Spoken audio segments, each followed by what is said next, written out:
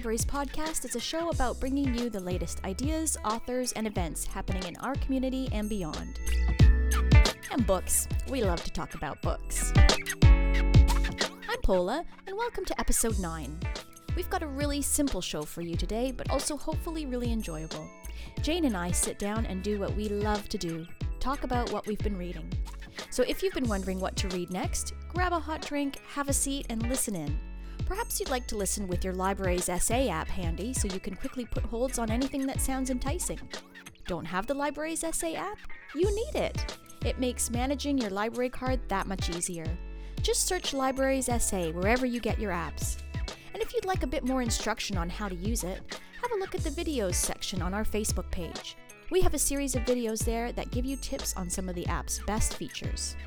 Okay, let's get right into it. So thank you, Jayne, for coming and talking to me about some books we've been reading recently. A pleasure. I love talking about books. I know, it's so good, right? And I'm so glad we're doing it because I went through this stage where I wasn't reading. Yeah, do you go through that too sometimes? Yes, I do. And then I'll read a flurry of things. Yeah. And then nothing. Yeah. Which I would like to be a bit more consistent. I know, me too. I've always been, and then just recently, and I felt like I was going through like a book slump, like nothing was appealing to me. Yeah.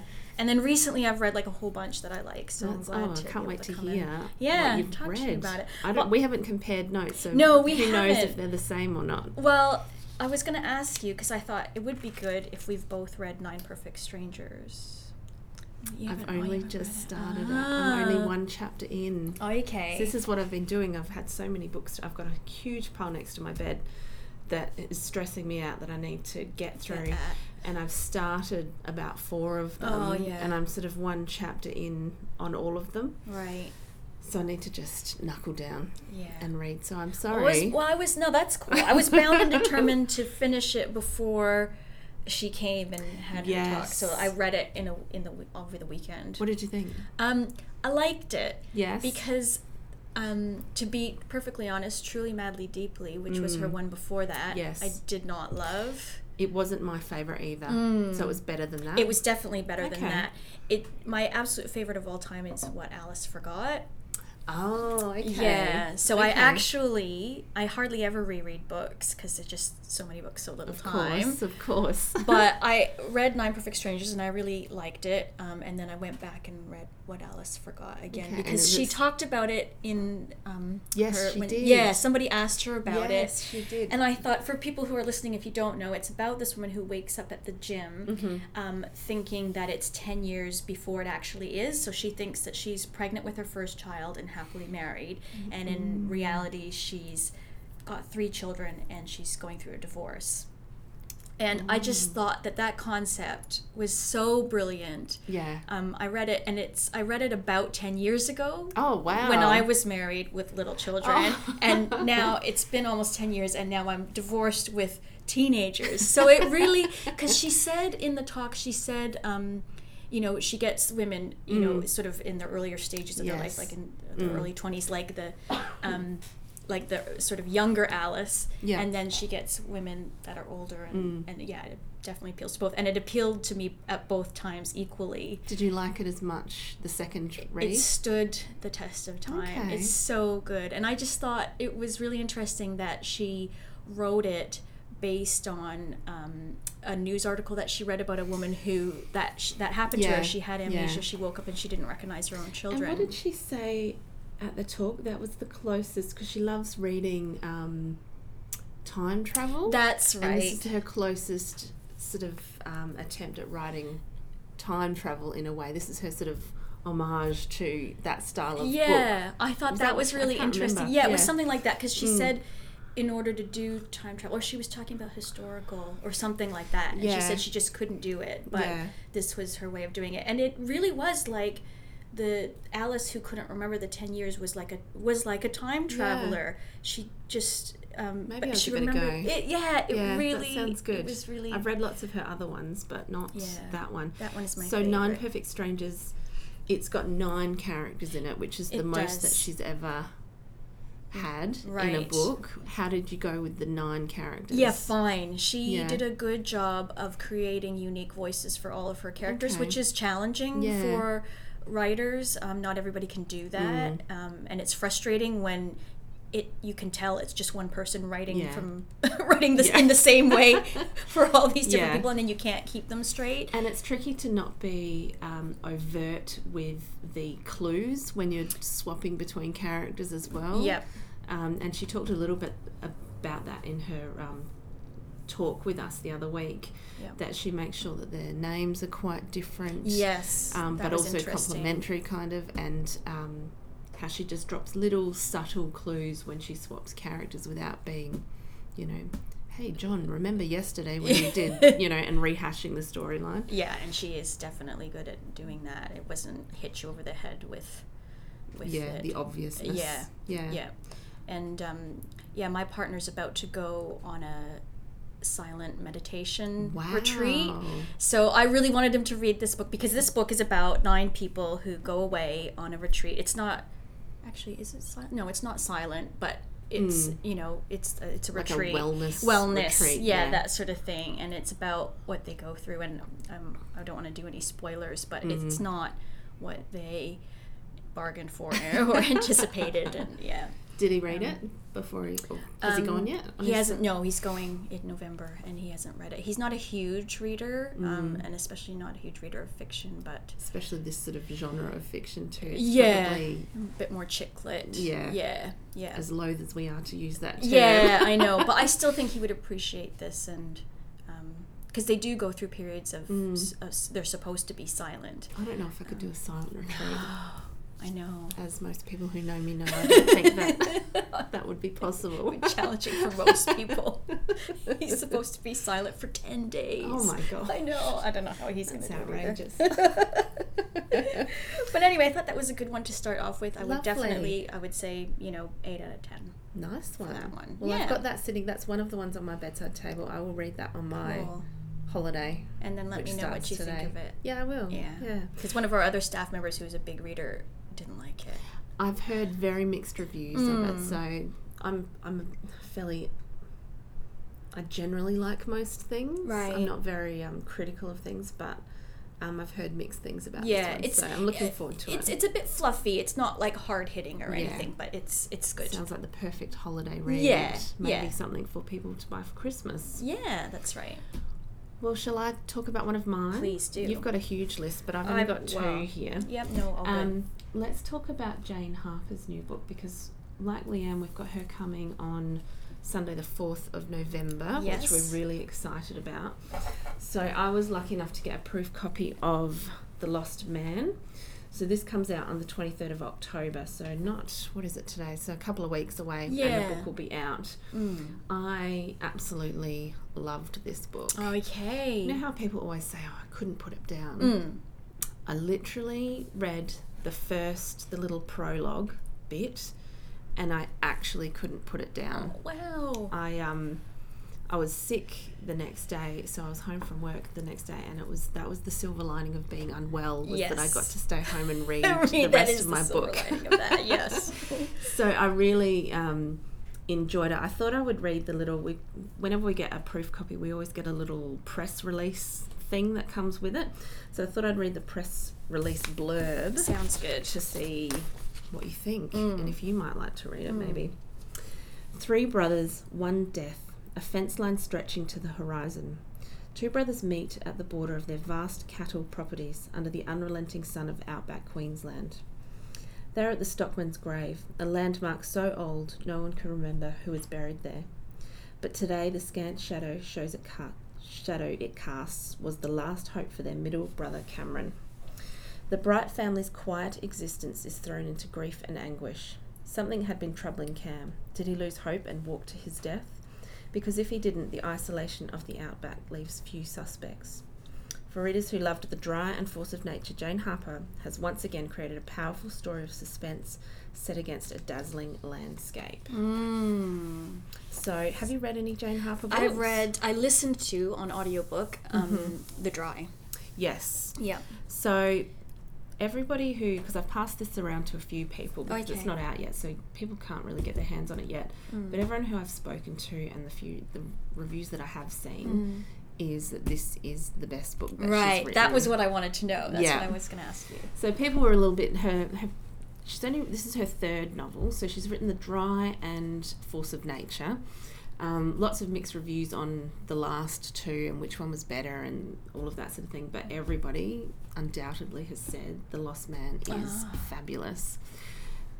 And one of the really interesting things about Jayne Harper is that she creates these landscapes, and each one so far has been in a very different setting. So this one is outback Queensland, right kind of in the middle, closer to the Northern Territory border, so literally outback, scary outback. Yeah. So I've always had a bit of a healthy fear and respect for the outback, as most Australians know that it's an unforgivable death trap. Essentially, if you're not prepared for the outback, then death can come very quickly and swiftly, which has always frightened me. And I guess what I would say about this is that her descriptions of the landscape have cemented that fear, and I don't think I'll ever go to the outback ever. Oh my gosh, I don't know if that's good or bad.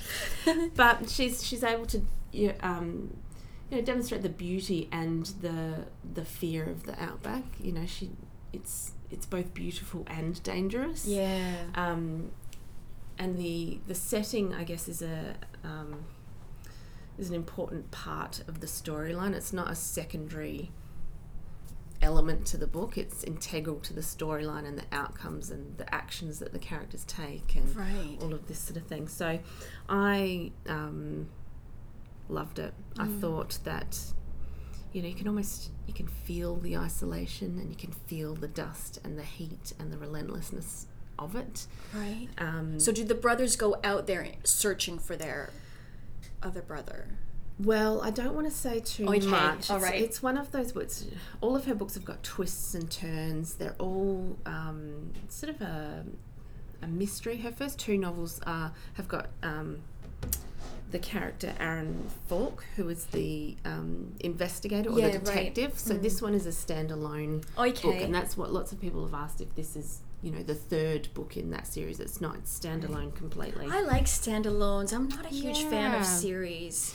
I don't read a lot of series either, mostly because I'm time poor and short attention span. It's good to be able to just read one. Yeah. And feel like you've done it. Yeah. Tick it off. Yeah, that's right. Right. So, I don't want to say too much about it, but there's a mystery, there's a death which happens, this middle brother dies. How he dies is what we discover throughout the book, and why. And there's lots of twists and turns and mystery and intrigue, all set in this harsh outback setting, which plays its own part in the storyline. It'll be interesting to hear her talk about how is she able to describe it so well? Did she spend some time out there? That's I mean, presumably. Yeah. I mean, the things, because these are farmers and they're on outback stations with, hundreds of thousands of heads of cattle, and the terminology and the language that she's using, to me, an urban city girl, seems authentic. Right, but she would have to get it right, because there'd be people. So. Yeah. Oh, they'd be on top of her getting that right. Yeah, so I look forward to seeing what people want to know from her. Yeah. On November the 4th, is it? 4th, yes. So there's heaps of tickets have only just gone out, so if people are interested, book in quick, because she'll book out really quickly. Yeah, they can do that online, or you can give us a ring and we'll book you in. Absolutely. Yeah. What's next on your list? What to talk about next? Oh, Eleanor Oliphant is completely fine. Have you heard of that one? No, I haven't. Oh, really? Because the cover is so unique. It's got these burnt matchsticks that make a house. That's one of them anyway. Yeah. There are a few different covers, but I think I got it purely based on the cover. That's how I select my wine too. I look at the label. Yeah, I do judge which books one by looks their covers. Like the fanciest one. That's right. But it's a debut novel by Gail Honeyman. And she was also inspired to write it by an article. And actually, a lot of the books I'm talking about are inspired by articles that the authors have just read. Yeah, it's interesting. I didn't plan it, but it just worked out that way. About this young woman, it's largely about loneliness, and she read this article about a woman who said that when she leaves work on Friday, she was a young 20s something woman, didn't have a family yet, and she said when she leaves work on a Friday, she doesn't actually speak again until she gets to work on the Monday. Wow, that's another theme that you've got, silence. Yes, silence. Yeah, I didn't even realize that. You're right. But this one, it was sort of at the beginning, I was like, I'm not sure if I like this or not, because the protagonist is so unlikable. It's a female, female protagonist, and I would liken it to the Rosie Project. Oh yeah, it's sort of like the female Rosie Project. Okay. Seems a bit Aspergery, a bit on the spectrum, but the story is got me in any way, even though I was like, oh. But the other thing was I listened to this on audiobook, and it's set in Scotland, and I love a Scottish accent. So that was definitely part of it for me. That sounds interesting. Yeah, so it's and she has a mother who is horrible to her and just makes her feel like crap all the time. And again, it's sort of like you, I don't want to say too much, but one thing I did want to mention is that Reese Witherspoon has optioned it for a movie. Wow. And of course Reese Witherspoon's production company did Gone Girl, Wild, Big Little Lies. Yeah, so huge. Yeah, I mean, if that's not an endorsement right there. Well, that's right, she's got good taste. Yeah, so that definitely... sounds interesting, and a debut novel, no less. Yeah, a debut novel. I've got lots of debut novels in my list today, and the next one, if it's okay. Yes, I've only got one left. Yours out. Yes, yeah, go for it. Is The Hate You Give by Angie Thomas. Oh, yeah. Now, did you read that? No, I don't normally read teen fiction. This is teen fiction. It's and hugely popular. It's huge. That's why I thought I'm going to give it a go. And is this the one that's a movie now, isn't it? Yes, it's a movie now. Yeah. That's the other thing. And it's... The last teen fiction I tried to read was The Fault in Our Stars, and I just couldn't get through it. Yeah. But this one, I didn't have that trouble with. Okay. So it's set in America. It's very much about... the race issues that they have in the States. So I don't know if sometimes it feels a bit like we're so far removed from that, and I can't really kind of put myself there. But it's definitely Black Lives Matter, and that sort of thing is central to this.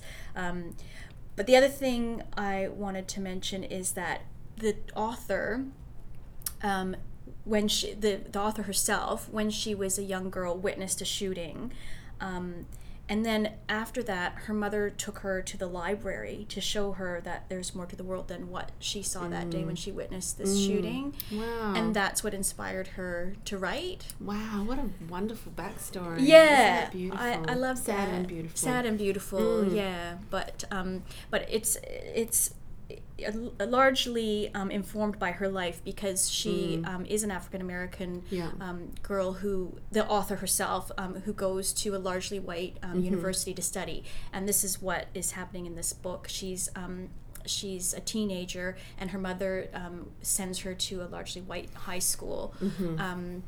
Because she doesn't want her, growing up in this Would you say it's partially autobiographical? Yeah, I would say. I mean, there are elements because there is a shooting in this novel. It doesn't happen at all the way it's happened for Angie Thomas in her real life. Yeah.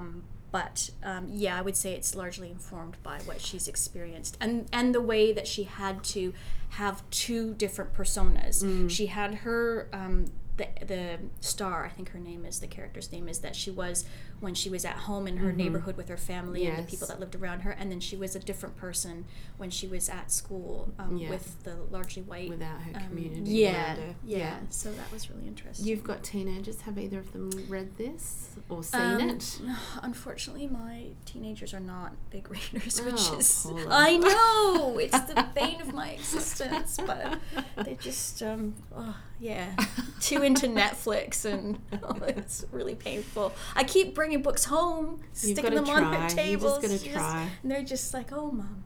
Oh, Mum, you and your books. But anyway, I would definitely recommend this to teens and adults. Cause so like maybe a book to come in if you're unsure about, what you're, how old, 13 plus? 13 and 16, How, for readers though, 13 Oh, and yeah, plus? sorry, yeah, I would say so. I mean, there is violence and some heavy going themes definitely, in there. So maybe even 15 actually, now that I think about it, maybe 15 up, because there is violence, there is but there's a lot of people, a lot of content. adults, YA novels are extraordinarily popular with adults as well, just because you and I don't necessarily read them very often, but I've got lots of friends that predominantly read YA fiction and just love it to bits, so I'd encourage people to try YA if they're interested.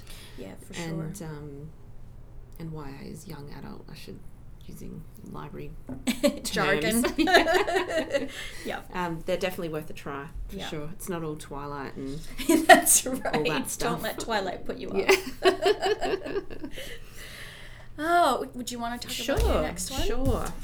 Paula and I said that we'd only talk for 15 minutes to start with, but no, you said that. I never said that. We always go over. We always get into it. Now, this one is a memoir. Have you heard of Parker Posey? Yes. Actress, right? Yes. So Parker Posey has written a book called You're on an Airplane. Airplane, not airplane. You're on an airplane. Parker Posey has been referred to as the indie flick queen of the 90s. Yeah, right. So this is her first book. She's been in loads and loads of movies. She's what you would probably call a working actor. Lots and lots of movies, lots of bit parts, lots of guest appearances on TV shows. She's been on Parks and Recreation and Portlandia and all of those sorts of shows. She's been in some of my favourite movies of the 90s. Dazed and Confused. Have you seen Dazed and Confused, Best in Show? Oh, of course. You've Got Mail, Clock Watchers, Lost in Space, loads and loads of movies. I just picked out the ones that I like. I didn't put all of them down. She's written it, and as the title suggests, as if you were on a plane and you were her seat companion next to her. Awesome. And you're having a conversation. So the whole book is written kind of like a conversation, really, with large, sections where she's just writing normally, of course. It's such a fun, quirky, creative book. Is it fiction? No. Oh, okay. So it's about her own life from when she was a child. So it's full of, if anyone follows her on Instagram would know that most of her Instagram posts are funny little collages and strange little digital art pieces and things like that. So her book is exactly the same. So there's lots of little handmade collages and recipes and hilarious how-to guides on funny little things. As well as that, she's talks a lot about her childhood and what got her into acting, and then she sort of picks out a few of her movies and talks about her experience on. That's what I wanted to know. Does she give funny anecdotes about? Does she dish on the other actors? That's what we want to know. It is. I've got about 3 chapters to go. Okay, but it is quite dishy without it being headline grab. Yeah, right. Without being mean. So there's lots of talk, and I love this sort of stuff, lots of talk about casting choices and missing out on roles that then went on to be, huge Oscar-winning roles, and what it's like being a working actor for decades now. She's been acting. It's really funny and it's really sweet, and if you're a fan, I would encourage you all to read it. It's great. It's been out a couple of months. Is it considered an autobiography? Is it a 920? Yeah. Yes, it would be in the non-fiction love section. A good autobiography. So that's another one that I need to finish while I'm on holidays. Is that a new one as well? It's pretty new. I think it came out, let me have a look in the thing. No, it just says the year. Maybe 3 or 4 months ago. Oh, yeah. Okay. So it's so quite pretty new. Yeah. But it's not available everywhere because she's well known, of course, but she's not, it's not like Shane Warne's upcoming memoir coming up, You'll find it in good bookstores and your favourite library. Yeah. Which is us. So we do have it? Yes, we do. Yeah. Very good. So that's me. Good. Tell me what else you've read. Well, so another debut novel called The Perfect Nanny. I don't know if you saw that one. It's a short read, so it's good if you don't have a huge amount of time. Yeah. It's fiction, but again, inspired by something that's happened in real life. Okay. And I'm not spoiling it to tell you that right at the beginning you find out that the two children that the nanny is charged with looking after, she murders. Is that based on that horrible story in the States? Yes. With that. Yeah, and I didn't know that, and I read this book, and I thought, what made her write this? And of course, I went on Goodreads. That's what I always do when I finish a book and have questions. I go on Goodreads, and it's it was such a horrible real life story. Yeah. It's just so if that sort of thing, is upsetting to you, well, of course it's upsetting to everybody, but if if you don't want to read about that sort of thing, then this is one to give a miss. I might not put that one on my list. I know, it's hard, for is parents, it traumatic especially to with read? young kids. It's actually surprisingly not. Okay. And of course the question is why she does it. Is it told from the nanny's perspective? It's told. It's been a while since I've read it. Now I think it goes back and forth. Okay. That's terrible. My memory's so bad, and I read something and I know that I like it, and then especially if I've read other things after it, then it cancels it out. But it's definitely from the mother's perspective. Okay, right. And I think it might flip back and forth, but it's got a lot to do with class, which class was the case in the real life story as well. This author is French. I think she was born in Morocco. Okay. And it's translated, so it wasn't written originally in English. And sometimes that's a problem for people as well. So if you don't like translations, but did you notice any issues with that? But you speak French as well, so yeah. But that doesn't. I mean, it's written in English, so I didn't find it stilted or weird or anything like that. So, I thought it was really well done. A really good debut novel. I'll take your word for it. Yeah.